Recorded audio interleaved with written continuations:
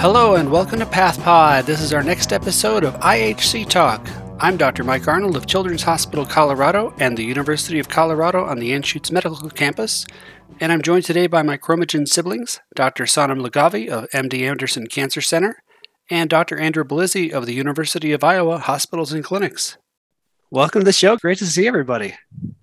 Great to be here. Hooray! Yes. Did you guys have a good summer? It's getting chilly out. Is the summer over? Well, I'm just kidding. Summer's over really early in Iowa. Yeah, it depends where you live. It's all relative, right? Yeah, well, in Houston, I think it's like 95 degrees outside. So I believe it. We have a really wonderful guest today, Dr. Diego Castrillon from the University of Texas Southwestern Medical Center. Welcome to the show. Thank you for having me. So, Diego, I always love to start these talks by getting to know our guests a little bit and telling the medical students and residents in our audience a little bit about pathology careers and what people do. So tell us a little bit about what got you interested into pathology, kind of your career path and what you're doing now. Well, Mike, as you know, I was MSTP at UT Southwestern since we did that together way back when. And that I was always interested in science.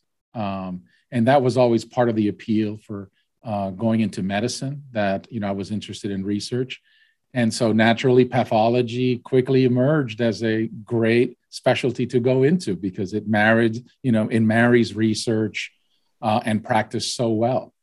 And it's, I would argue, the most scientific of the medical specialties. We're really close to disease. Being able to diagnose disease all day long is a real privilege. And something that I really enjoy doing.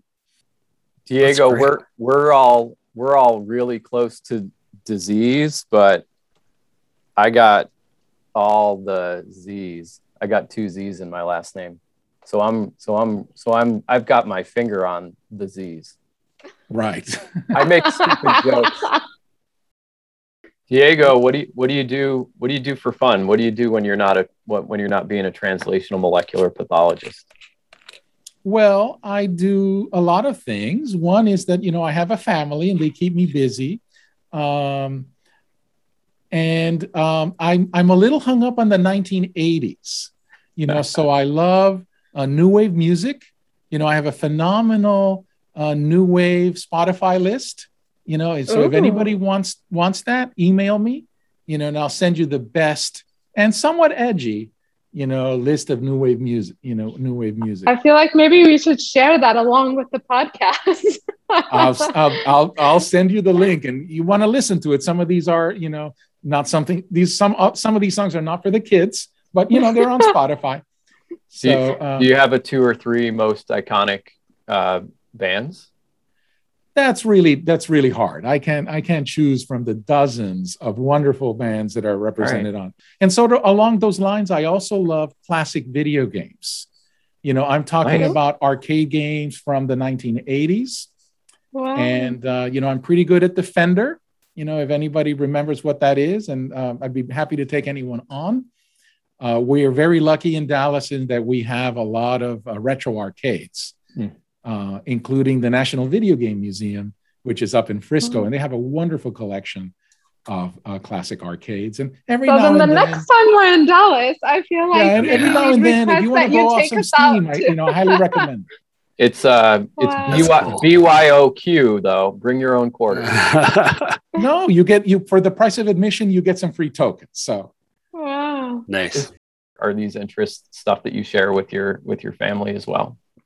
Well, my kids surprisingly have taken a liking to some of these, new wave songs, even though they have very diverse musical tastes. Yeah. I haven't got them interested in the classic arcade games yet. They're interested in more modern, computer games. I'm especially excited to meet a fellow Brighamite. Uh-huh. And it's neat that you went to MIT as well. How did you end up at Brigham for your training after your MD PhD at UT Southwestern? Right. Well, I had done my undergrad at MIT. Yeah. And so, the idea of going back to Boston always appealed to me. I still had friends at MIT, in Boston from my college days, and I like Boston. So I thought it would be a great place to do a residency, and that I would really enjoy living there. And both of those things turned to be true.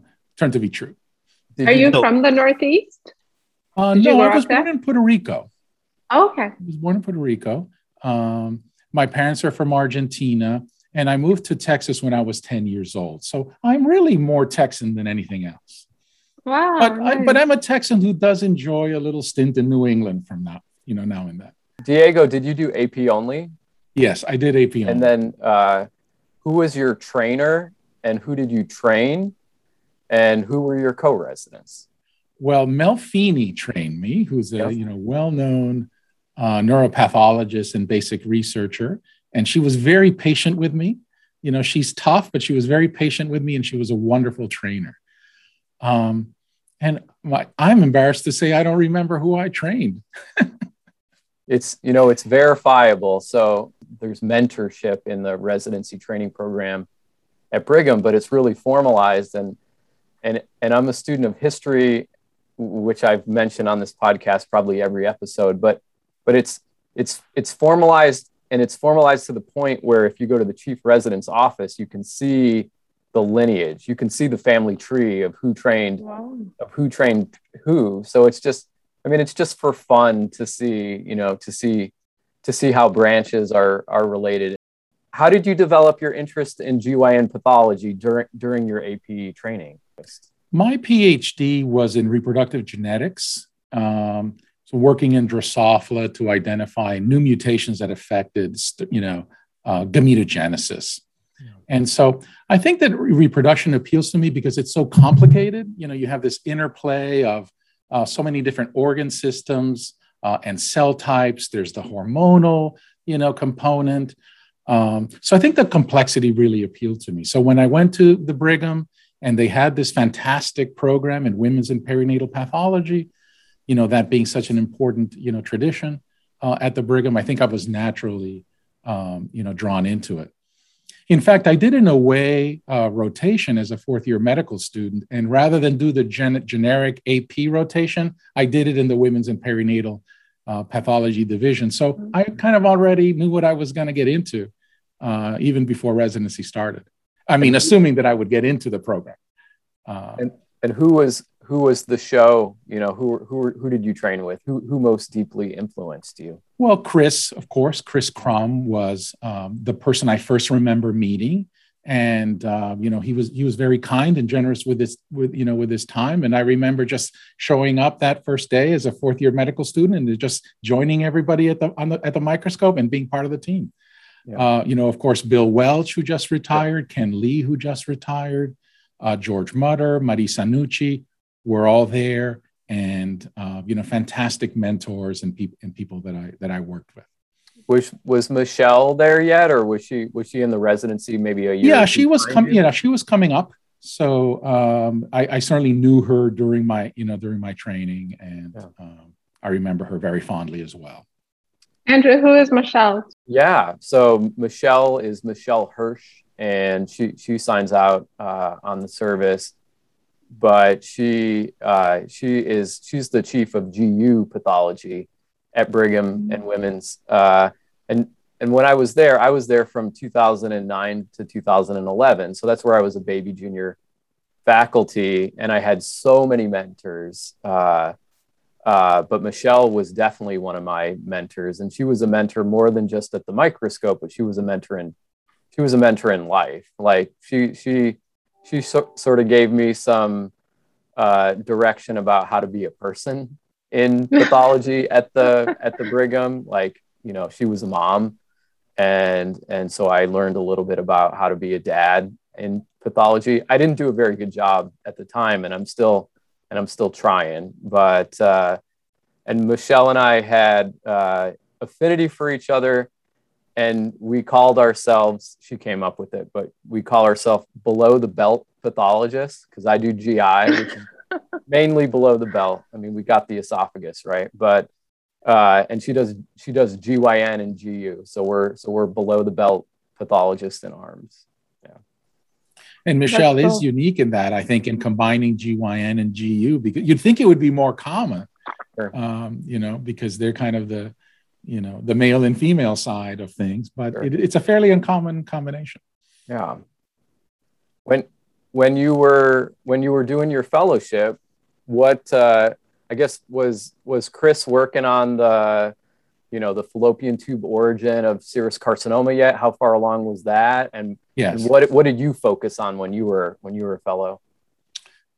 So yes, the work on sticks, serous tubal intraepithelial carcinoma was definitely percolating there while I was a resident and fellow. And I didn't jump in with him on those projects, but I was very interested from the very beginning. There was obviously something very important going on there.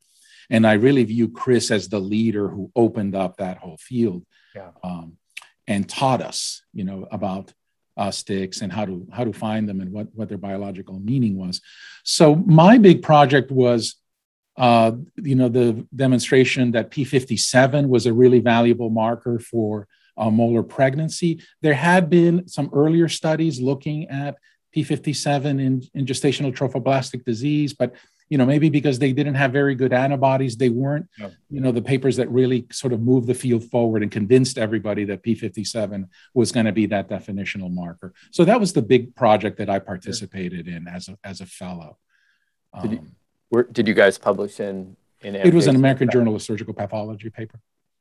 Yeah. Can you tell the kids how we use P57 in diagnostic pathology and the diagnosis of pregnancy? Yeah. So I think it is, I think one of those situations where I think necessity was the mother of invention. There I was, a GYN pathology fellow, struggling with the diagnosis of early moles, right? And so it was this period where ultrasound was becoming commonplace. And so these moles were being diagnosed earlier in gestation. And I didn't know how to do it. It was really hard. It was subjective and there were so many histologic criteria. And so there had been work showing that complete moles are diandric, they're parental, right? They're both the genome is entirely derived from the father, and just operating from basic principles, knowing a little bit about imprinting, I realized that if one could do an immunostain for a gene that was expressed only from the maternal alleles, that gene would be underexpressed in complete moles. And so I looked in the catalog for a good monoclonal for something that was strongly imprinted and expressed from the maternal allele. I found this monoclonal for P57. It was the first one I tried, and it worked fantastically. So I think that's still the clone that we all use. It's a great tool. I love that story. That's amazing. A wonderful tool. That's awesome.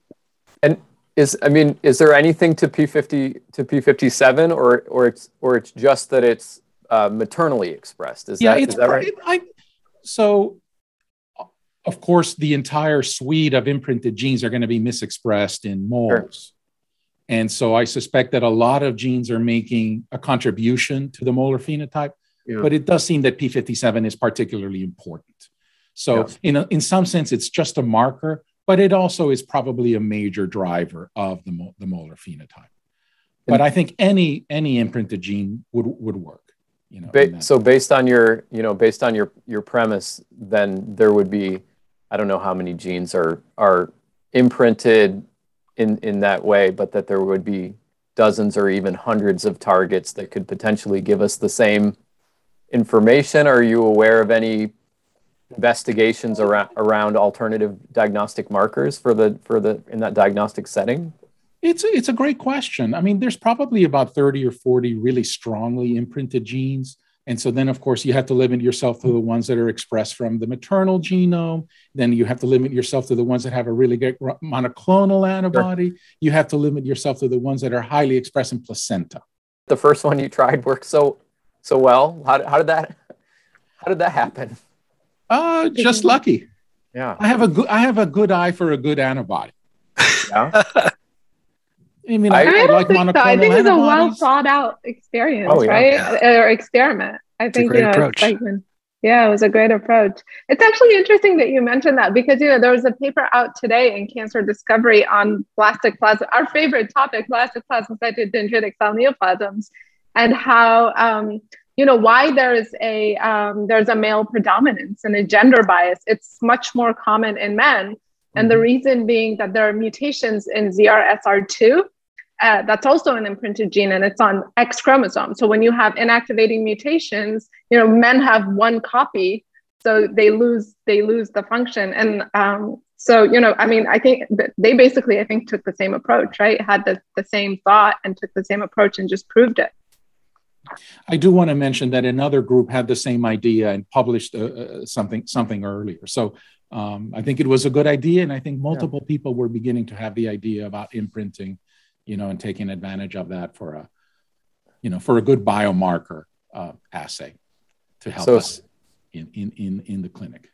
So speaking of things that are impossible on H&E that we need some good biomarkers on, but maybe we should lead up. I'm fascinated about this paper that we're gonna discuss, but maybe you could tell us a little bit more about how we got here, like what's happened the last 15 years, because then you went back to UT Southwestern where you had been MD PhD, and you said you have lab, and I guess what do you do? Like, how much time do you spend looking at slides, and how much time do you spend in lab, and do you have wet lab, and how big's your lab, and what's been the shape of the experiments that you guys have done over time? So most of my weeks I spend directing my research lab, and we focus exclusively on endometrial cancer. We're one of the few basic research labs that focus on endometrial cancer. One of the reasons that we focus on it is that there are so few labs that focus on that. And as we all know, it's really a major cancer that doesn't receive the attention that it deserves. And so my lab just studies fundamental molecular mechanisms driving endometrial carcinogenesis. We do a lot of genetically engineered models to study what tumor suppressors do. And of course, as a practicing pathologist, a practicing GYN pathologist, I'm always interested in moving the diagnostic field forward. And somewhat like the P57 story, for me, it's been a sort of a personal voyage where, necessity is the mother of invention. I think some of the hardest cases that I get, on a weekly basis are the things in the endometrial precancer range. Sure. And so I feel that as a dedicated GYN pathologist, I can handle most things. And of course, there's always challenging cases that you're going to need help, help on from your colleagues or biomarkers or whatever. But I know that if I have a service week, that I'm going to have cases and the difficult endometrial biopsies that I'm not going to know what to do with.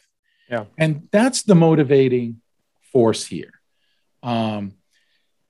I think that we're not yet at 100% accuracy in identifying endometrial precancers. There's obviously been a lot of discussion in the field with different nomenclature, different histologic criteria. And I think all of those developments have been really great for the field. But I've been motivated by the idea that biomarkers could really help us out. I think that as anatomic pathologists, we all know that morphology is our superpower, right? It's something that we can do very well, but we also, I think, recognize that there are limits to that superpower. So I'm excited about the idea that we take knowledge about basic mechanisms and genetic driver events and convert it into some readily interpretable assay. And so I've been motivated about that for a long time, but it's also a very challenging subject because endometrial cancer is complicated, right? And so there isn't going to be a single biomarker like P57 for complete moles or P16 for, high-grade squamous lesions. So I always thought that we're going to need a panel, for this. It would have to be well-chosen panel. And then the question would be, how do you pick the components of that panel and how do you use them, together? I'd love for our listeners and our audience to learn from the expert. So how, what is the relevance of these lesions? What is the relevance of atypical complex endometrial hyperplasia or endometrial neoplasia in situ? And how do you diagnose them without that? What are the current criteria for diagnosing these lesions? Well, the interesting, thing about this field is that we've had these, I don't want to say competing criteria, but there have been these different schemes, for diagnosing endometrial precancers. And I think they're both very influential and really important to keep in mind. So, of course, the older system, which was published in WHO 1994, is the 4 classification scheme where we assess, simple versus complex architecture, and then absence or presence of atypia, which leads to this 4 category system. And then in the last 20 years, the competition has come in, and it's the EIN system, the endometrioid intraepithelial neoplasia. And that's been very influential, and I think for many good reasons. It has pointed out some of the challenges of the 4-tier system. Namely, that it's difficult to have criteria to distinguish between simple and complex, and atypia, itself is a very subjective criterion. And so I think EIN has been very useful in that it's tried to create a single threshold, for calling something a precancerous lesion. And I think the concepts have been very influential, and I think made us better pathologists. And to some extent, these systems have been married. So now a lot of pathologists are advocating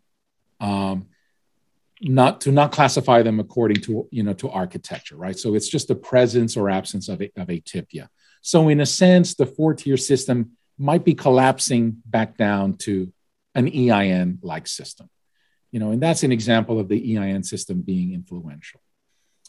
But that's not necessarily universal, right? So I think pathologists are free to use what system they want, and I believe that many practices are still using the 4-tier system. I like the 4-tier system because I think it's honest about risk stratification, right? That we're not perfect about understanding the risk based on morphology alone. And it says that we have these 4 tiers and there's increased risk, of endometrial cancer progression. However, that's difficult to apply in practice because those diagnostic criteria don't relate to clinically actionable items. And so that is one of the things that the system has been criticized for.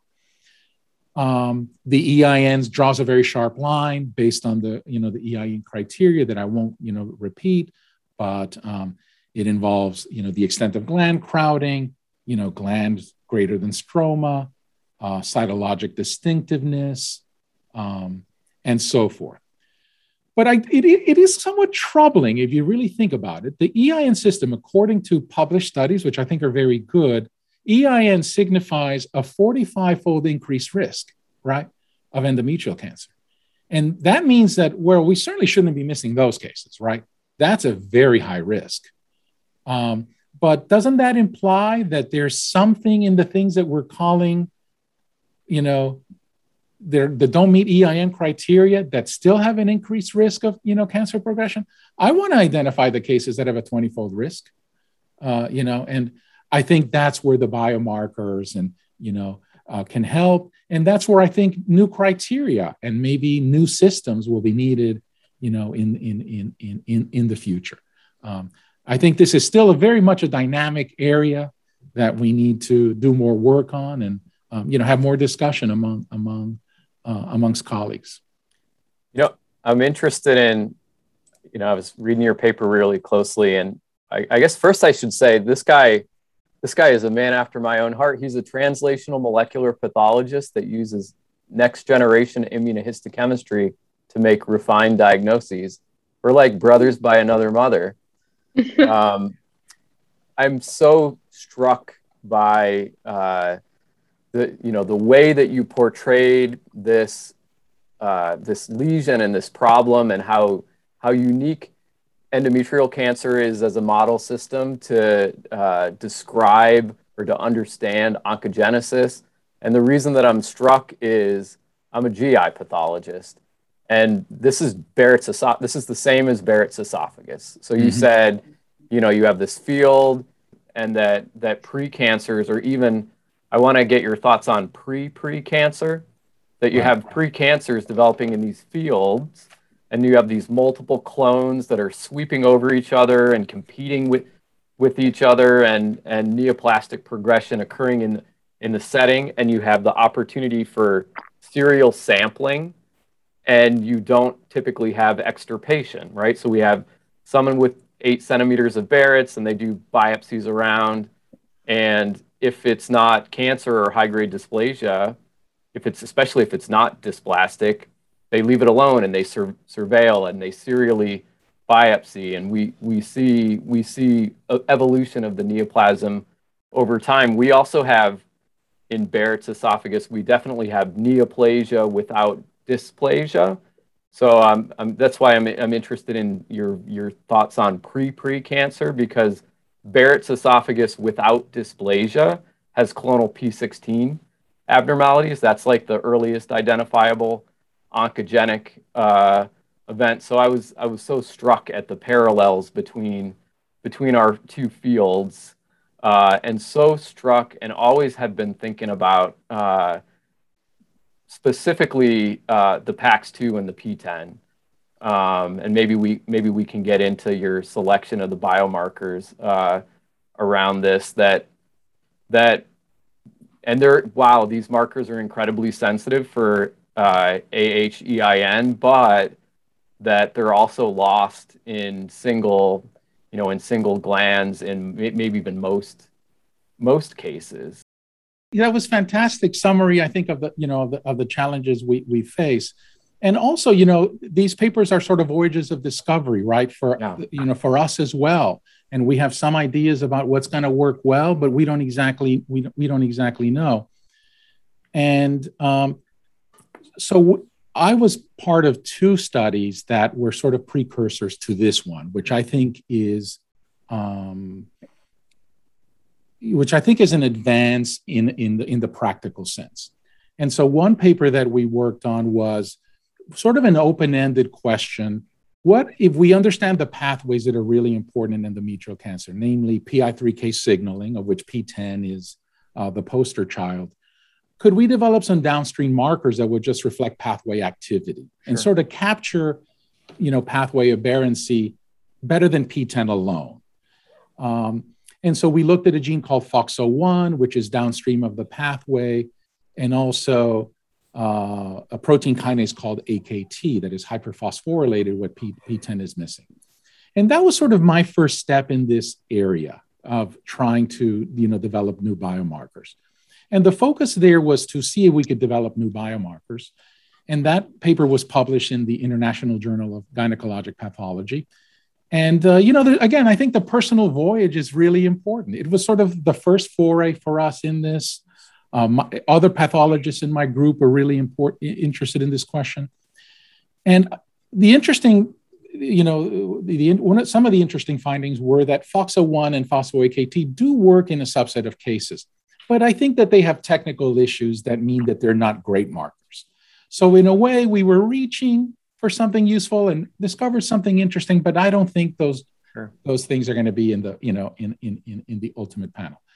But in that study, I believe we were the first to formally look at beta-catenin as an EIN or atypical hyperplasia marker. Certainly, there'd been a lot of work, on beta-catenin in endometrial cancer and the fact that it's overexpressed and undergoes nuclear localization, but it turned out to be a really good marker of atypical hyperplasia. When was this paper, and then when was this paper in relation to the TCGA? I'm just trying to get the context for. Our paper was published in 2018, so we probably started doing the work around 2017, well after we knew all of the TCGA data and understood, that the PI3K pathway and beta-catenin were really important. Yeah. So that's a great question, Andrew. We very much looked at the TCGA, data to ask what pathways we should be. I mean, it's fascinating. Every time one of these gets, one of these organ system cancers get solved, it's every time it's,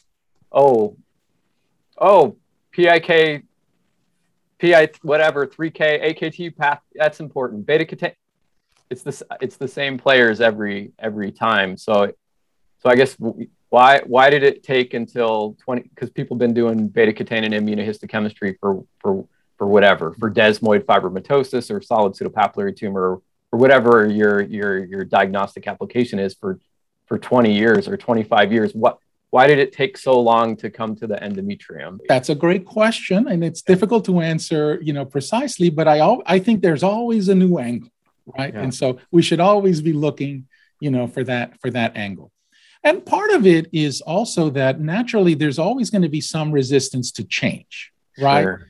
And I experienced that myself. I mean, I think that I've heard about PAX2 and P10 as atypical hyperplasia markers for a long time before I started saying, hey, wait a minute, why aren't we using these routinely as biomarkers? So I have to admit that even I myself, even though I was interested in the basic research coming out of George Motter's lab and others, it might have been a few years before I came around.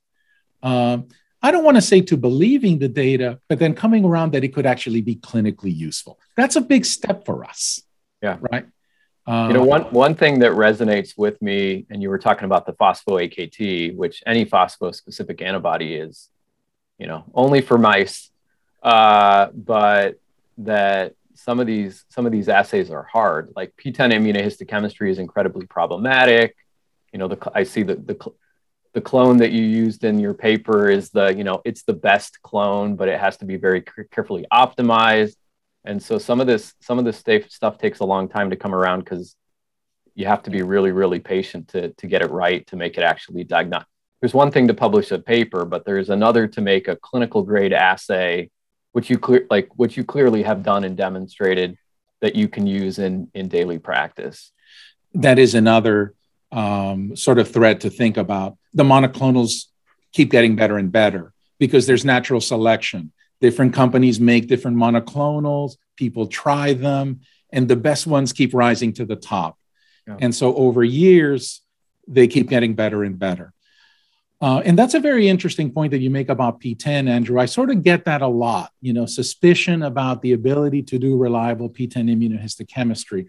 Now, I was very lucky in working with Dr. Elena Lucas, who's the director of anatomic pathology, and had really refined the P10 immunostain at Parkland.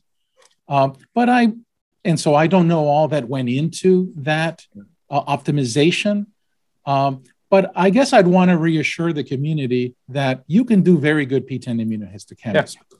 Yeah. The clones are good and it can be done. Yeah. Just like any biomarker, it won't help you in every case. I think that P10 is shut down by high-dose progestins, and so the expression is lower, and it can be hard in some cases. But that's okay. It's still very useful in most cases. So it's Elena Lucas, because we got to give the shout out to your IHC, yes. Your IHC whisperer, your IHC yes. guru. Yes. Everybody, it takes a village, right? And the clone is the 6H2.1. It's the DACO clone. I'll take your word for it. Yep. That's how lucky I am. I haven't really optimized, P10. I just took what the Parkland IHC lab did. That's awesome. And ran with it. Because you said 20 minutes ago, and this was like in relation to you finding that monoclonal for P57 that right.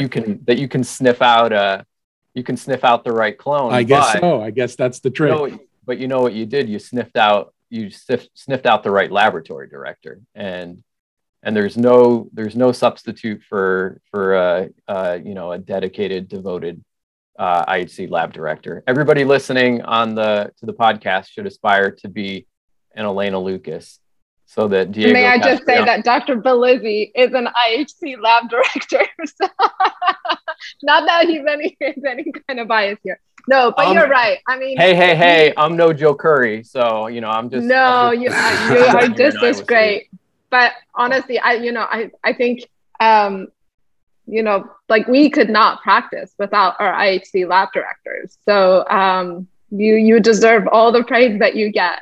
So can I just ask a couple of questions and back up for the trainees? I think, for especially the residents and the medical students that listen to our podcast, can we review the, basically the utility of these stains in this setting? And, like something like P10 is normally expressed. And, in the setting of this disease, you get loss of expression.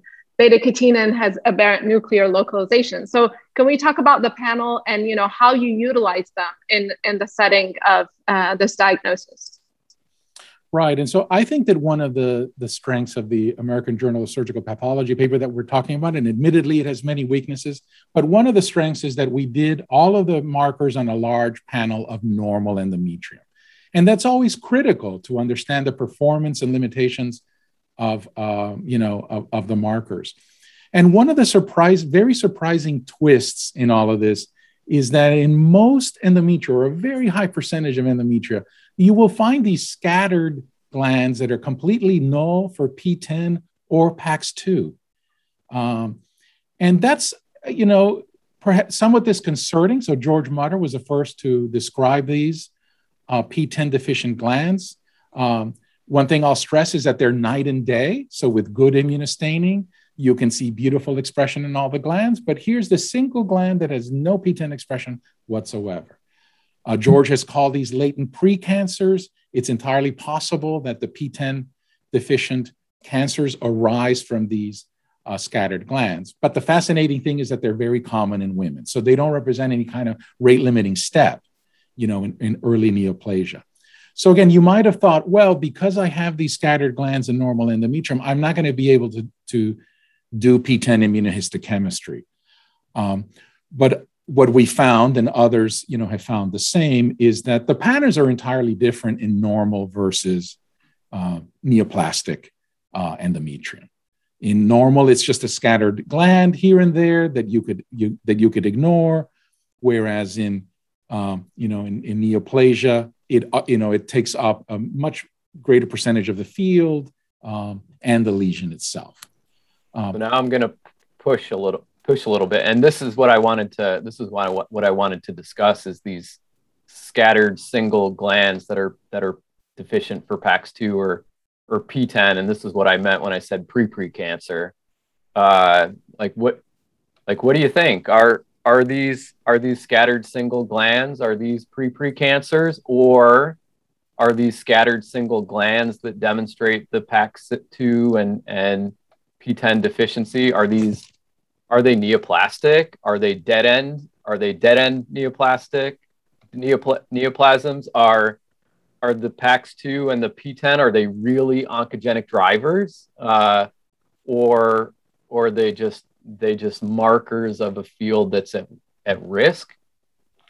Yeah, Andrew, those are fascinating questions. And I would point out that this phenomenon is quite unusual, right? I don't think we find null clones in other tissues for other tumor suppressors with the kind of frequency that we see P10 in the endometrium. So there's something very interesting going on here. Would you say it's akin to the P53 signature that precedes a stick, or how similar or different? Other than it's not a large field, they're different in that you don't find P53 mutant clones in normal tissues very often. Sure, certainly not. So can I ask you a question? And sure. this is very naive from someone who hasn't looked at any GYN anything for years.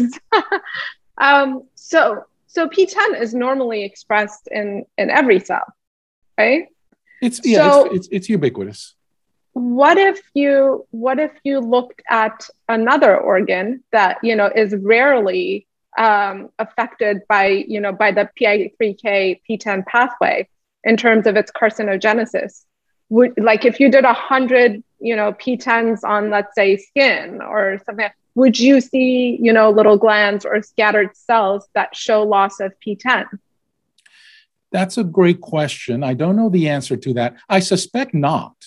And I suspect what is happening is that P10 is such an important driver, right, and it has such an important role in controlling endometrial cell growth that we are seeing selection for these P10 null clones, and that it is biologically significant. I think there's a reason that these P10 clones occur in endometrium. But what I do think that it's telling us that it's not a major, it's not enough. Yeah. Those P10 null cells will only colonize a single gland, right? Yeah. But it won't grow beyond the confines of that one gland. Yeah. But maybe it's, using, again, my hematopathology analogy, maybe it's just, providing fertile grounds for a second hit. Oh, yeah. Right? Kind of like a clonal hematopoiesis concept that we have. So if you have that one gland and you get that additional hit to that gland with loss of P10, then you get, lightning. Well, good for you guys. I'm going to be thinking about my endometrium for a very long time now. Like this is going to haunt me for a very long time. We have loads of Rob Odds, my former, partner, my colleague at Brigham. He coined this phrase, dysplasia or neoplasia without dysplasia. And we have loads of surrogate or analogies to this PAX2 P10 loss in the GI tract. I mentioned these clonal P16 abnormalities in Barrett's without dysplasia being, predisposed, necessary, but certainly not sufficient. And then in the colon, there's BRAF mutations in everything, right? But there are BRAF mutations in hyperplastic polyps, and there are BRAF mutations in cess-ulcerated polyps and in MSI high colon cancers. And it's that first thing, like in BRAF specifically, it's anti-apoptotic, so it makes fertile soil for a burgeoning neoplasm to not just get deleted, sloughed off, and be gone forever. And this is a really important field. The interplay of aging, age-acquired mutations, and neoplasia. With CHIP being a poster child for that, but now more studies looking at esophagus, and endometrium, and showing that there are mutant clones that accumulate and compete with one another and more or less find an equilibrium. Even though you're a P10 mutant, you're still in equilibrium with your neighbors, and probably additional hits are what make you a bad neighbor.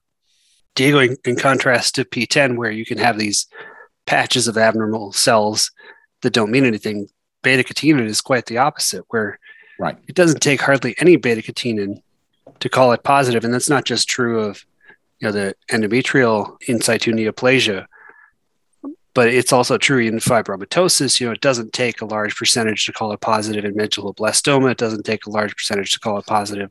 One nucleus. Yeah. Talk a little bit about why that is and what, how that has implications in your paper. Well, that was a really great point, Mike. And that is what's interesting about beta-catenin, that it doesn't appear to mutate in otherwise normal, endometrium. And so you don't get false positives in normal endometrium. Maybe it's a slightly later event that comes after P10 mutations, or something along those lines. Using the biomarkers always requires a very nuanced approach. It takes you further than morphology, but judicious use of any biomarker is a lot like morphology in that you have to know how that marker works. And one of the things that we tried to do in this study was understand the expression in normal endometrium and develop criteria that reliably identified the mutant pattern of beta-catenin. And I think one of the fine nuances is that you can see a little bit of nuclear expression, in some endometria, but it's not more than the membrane staining in those cells. So if you use that as a criterion, nuclear stronger than membrane, it winds up being a really reliable criterion, easy to score. And yes, I don't think it has to be present in much of the lesion to be callable. It's very specific. One thing that I'd note is that, for any immunohistochemical assay, but particularly for beta-catenin, that for beta-catenin, there is incredible inter-assay variability in signal. And so, of all the markers, this is one that would have to be very carefully validated for this diagnostic application. Use the beta-catenin 1 clone, which is the DACO clone, again, which is widely utilized. you use a linker step in your immunohistochemistry, which is a signal amplification step. And so your beta-catenin staining is going to be stronger than, I use the same clone on the same autostainers, but I don't use the linker. So I might not find the same. One thing I kind of want your read on, and I have like a suggestion, I don't know, is I think Mike was suggesting that there's something special about beta-catenin, like how come it's only 3 or 6 nuclei that are strongly positive in our lesion that's mutant, and not every nucleus that's strongly positive, like for P53? Do you have insight why we don't see across a field that's beta-catenin mutant, why we don't see diffuse strong nuclear accumulation in endometrial cancer, whereas we do in some tumor types? So in solid pseudopapillary tumor, the lesions are uniformly positive for beta-catenin. Great question. I've wondered. I don't know. One might speculate that it's cell cycle dependent. One might speculate that it's niche dependent. So maybe there are cells that are seeing a little bit more Wnt signaling or something. But that's all kind of hand waving, and I don't know. But the characteristic pattern in endometrium is the scattered nuclei across glands, and that makes it easy to score. But you also see the strong cytoplasmic overexpression, which goes together. It's fascinating. So there are lesions that are beta-catenin mutant that never show nuclear accumulation. So just funnic gland polyps in the GI tract in the stomach, they always have beta-catenin mutations, and they always show membranous beta-catenin. So we know that it is niche dependent or context dependent, or cell, like you suggested, cell cycle dependent. In the liver, we have beta-catenin activation in HCC, but also in a subtype of adenomas. But in the liver, GI pathology decided, liver pathology decided that the beta-catenin nuclear accumulation was a bad readout for beta-catenin activation, because for whatever reason, despite the mutation, we're looking for limited nuclear accumulation. So, and this in multiple organ systems, Wnt pathway activation is observed, and in multiple organ systems, alternative diagnostic markers have been proposed as surrogates for Wnt activation. And this is similar to the idea that you had with the phospho-AKT. And some of them are, like, we use LEF1 as a surrogate for beta-catenin activation. It's also a diagnostic marker for CLL, heme path, what. So I'm wondering if you thought about LEF1, like LEF1, try LEF1 in your atypical. I correlate it with beta-catenin. I haven't, but I hear you. Let's talk and let's collaborate and let's try them. I mean, we have extra slides. You can nominate some markers that maybe we could take a look at. And even though, like you say, I think that beta-catenin works quite well, we should always be open to the idea that there's a better, marker. And, it is interesting how there's so many constraints in the biology. And, why does beta-catenin work in endometrium? Maybe part of the reason is that it's such a mutational hotspot, right? And, obviously in the gastrointestinal tract, APC inactivation is another way to do molecularly the same thing, stabilize beta-catenin. But for whatever reason, APC mutations are virtually non-existent in endometrium. So those kinds of constraints play into, what works well and what doesn't, even if we don't fully understand it. So are the beta-catenin mutations, are they hotspot mutations, or are they all over the place in the gene?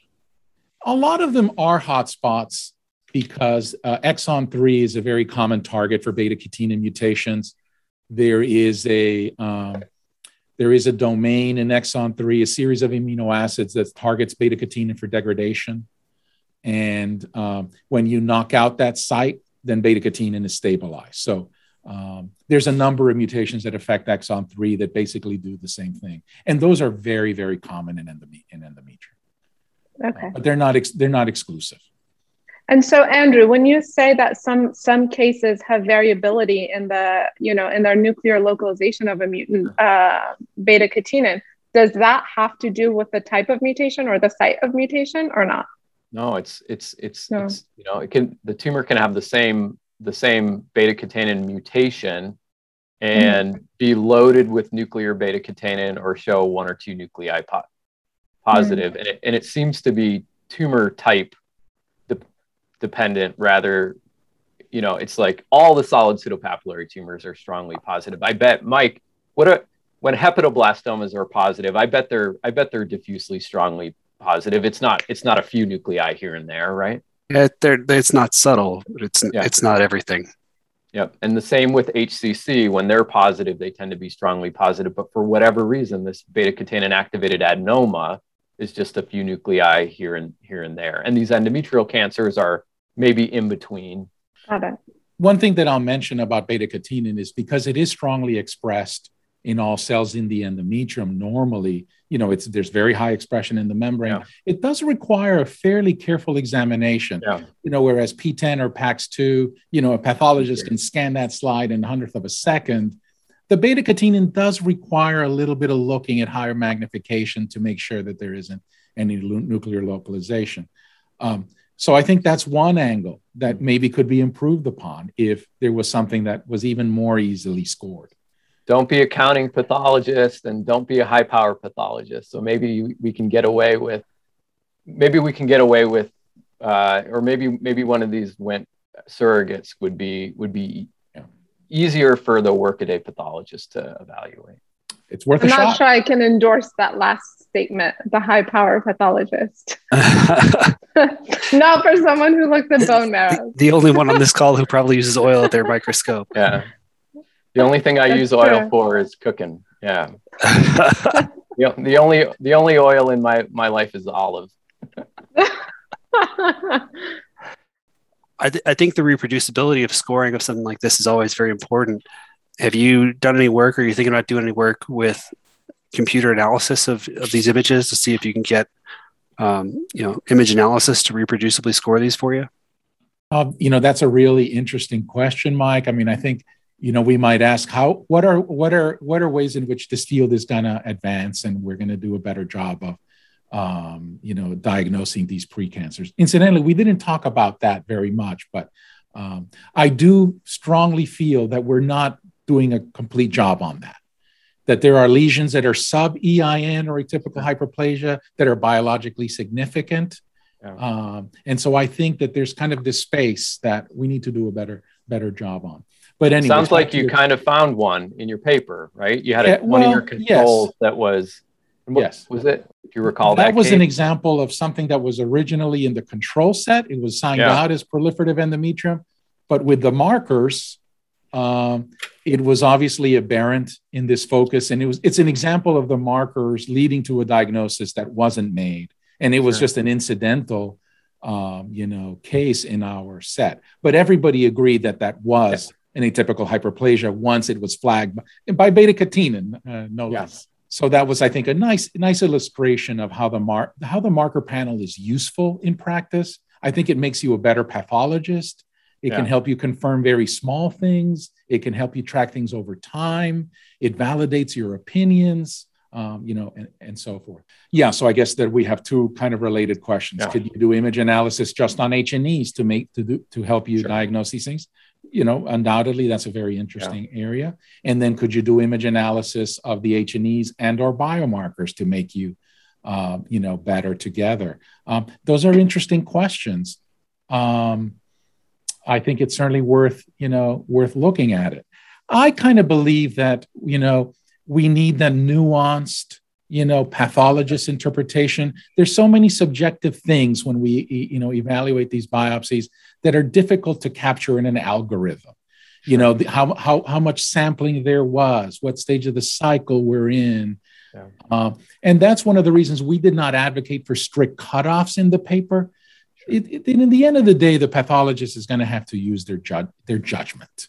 Is that something that can be reduced, by an algorithm? Perhaps, but it's going to be difficult because what we see is so variable. We live in a non-ideal world, as pathologists. But certainly, if you're looking at a lesion where the aberrancy, say for PAX2 or P10, is less than 5%, you need to be very careful about calling that an EIN or using that marker as a rationale for calling it an EIN.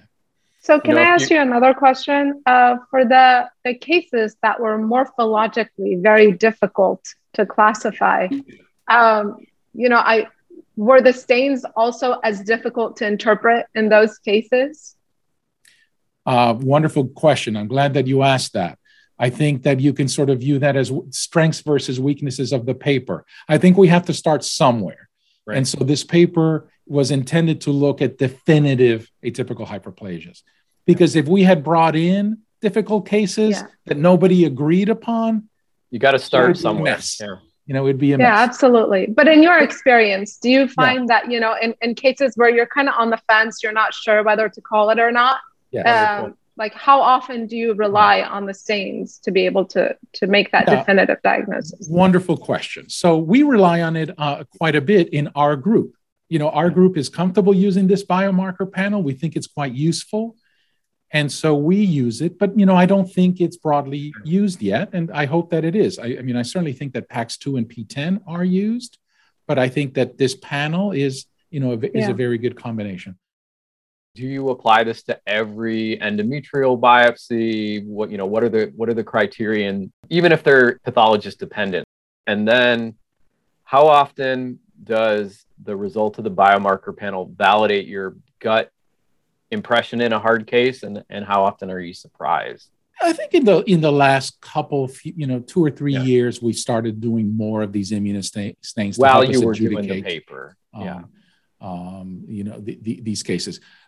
It should be fairly obvious that the next paper that we're doing is looking at difficult cases. Sure. And so we have this whole spectrum of lesions from disordered proliferative endometrium to simple hyperplasias of whatever type. And what's going on in that spectrum with respect to the panel, I think is going to be a really interesting question. I strongly suspect that the panel will detect aberrancy in some of those cases, and perhaps with an increasing percentage, according to our conception, of neoplastic progression, in these lesions.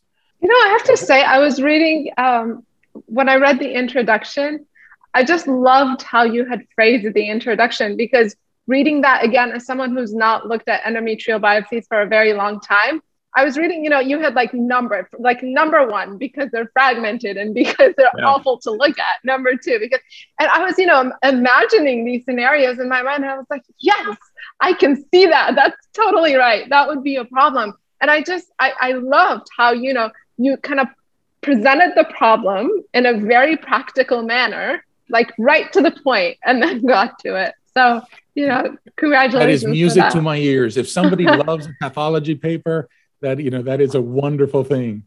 I love that. Thank you. Should we shout out? Is it Mitzi Aguilar? I agree that the statement of the problem was very compelling, and I love a good introduction. Big shout out to the entire GYN pathology team. There are 8 of us, and everybody contributed to this paper and is a co-author. Mitzi Aguilar is a full-time scientist in my lab. She has a bachelor's degree from UT Austin, and she's incredibly well organized. And that was really important in this study and others that she's done. So as you say, Andrew, very much a team effort. And, it was fun to work on this with people in my lab and the pathology team, and also the cases that we're working on now. I have one final question, I guess. So are the clinicians now asking you to do this routinely on all the cases? Are you getting calls for do the PAC? I wish. Yeah. No? I wish. No. So you kind of raise an interesting question of acceptance. Will there be interested in this panel? Will there be some adoption of this panel? Is it really useful? There's obviously no consensus on that yet. This is really the first paper that describes this 3-marker panel. I hope so. I believe that it genuinely is useful and that I hope that people will start using it. And that's what's required for it to take hold. There has to be acceptance that it helps people, and people have to like it, and people have to use it. The clinicians don't really know about it yet, other than they see our reports and they see PAX2 and beta-catenin. So, in my own community, we haven't been as communicative as usual, right? Because of the pandemic. But I am doing the OBGYN department's grand rounds in the spring. And so I will have a captive audience then. And so I will definitely tell them about the biomarker panel and what they're seeing on their reports and why. And so, this kind of outreach is really important, and it's how things progress. Simply writing the paper isn't enough. You have to pitch it a little bit, and hopefully not too hard if it works, and people will, will accept it over time. Just like P57, was fairly quickly appreciated and adopted. I really loved your paper, and I think my favorite papers and my favorite projects are not like the super fancy ones, but are the ones that actually like solve a practical problem for us. And to me, like those are, the projects that just like start by, having a difficult case at the microscope, and you're like, how can I make my life easier? What is something I can do to make everybody's life a little bit easier? And I feel like this was one of them. It was just like such a nice paper addressing such a common issue that like makes everybody's life miserable. So thank you for that. Well, thank you very much. I would also credit the editor and the reviewers for giving you the space. Yes. It's not short. And to let you explicate, it's very edifying. I mean, it's written like you're at the microscope describing to beautiful. a pathologist across the microscope how, this is this stain. This is why it's important. This is how you evaluate it. This is what it looks like in the lesions. This is what it looks like these are the potential pitfalls in interpretation. And oftentimes you don't have that, they want your paper to be 3 pages long so that they can put a bunch of papers in the journal and they all can get cited a gajillion times. So bravo. Well, I'm lucky to be part of this wonderful team of GYN pathologists that were very devoted to this question and were very interested. And, everybody contributed to this paper. And also, you're right. The editors and reviewers at American Journal of Surgical Pathology were really helpful in making this a better paper. Yeah. I think we might have gone off into too many tangents in some early drafts, and they told us to take some stuff out. And undoubtedly, the paper is much improved because of their suggestions. So you always want to listen to your critics. Well, it's happened again. You've squandered another perfectly good hour listening to IHC Talk. Thank you so much, Diego. Nice to meet you. What a pleasure to meet you. I hope we get to meet in real life. We'll catch up someday. At some yes. point. Don't stain like my brothers. Don't stain like my sister. Don't stain like my sibling.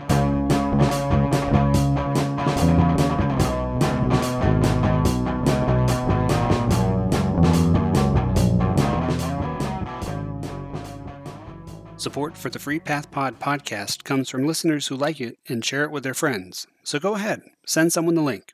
And be sure to subscribe to PathPod wherever you download your podcasts. PathPod is for educational and entertainment purposes only and is not medical advice.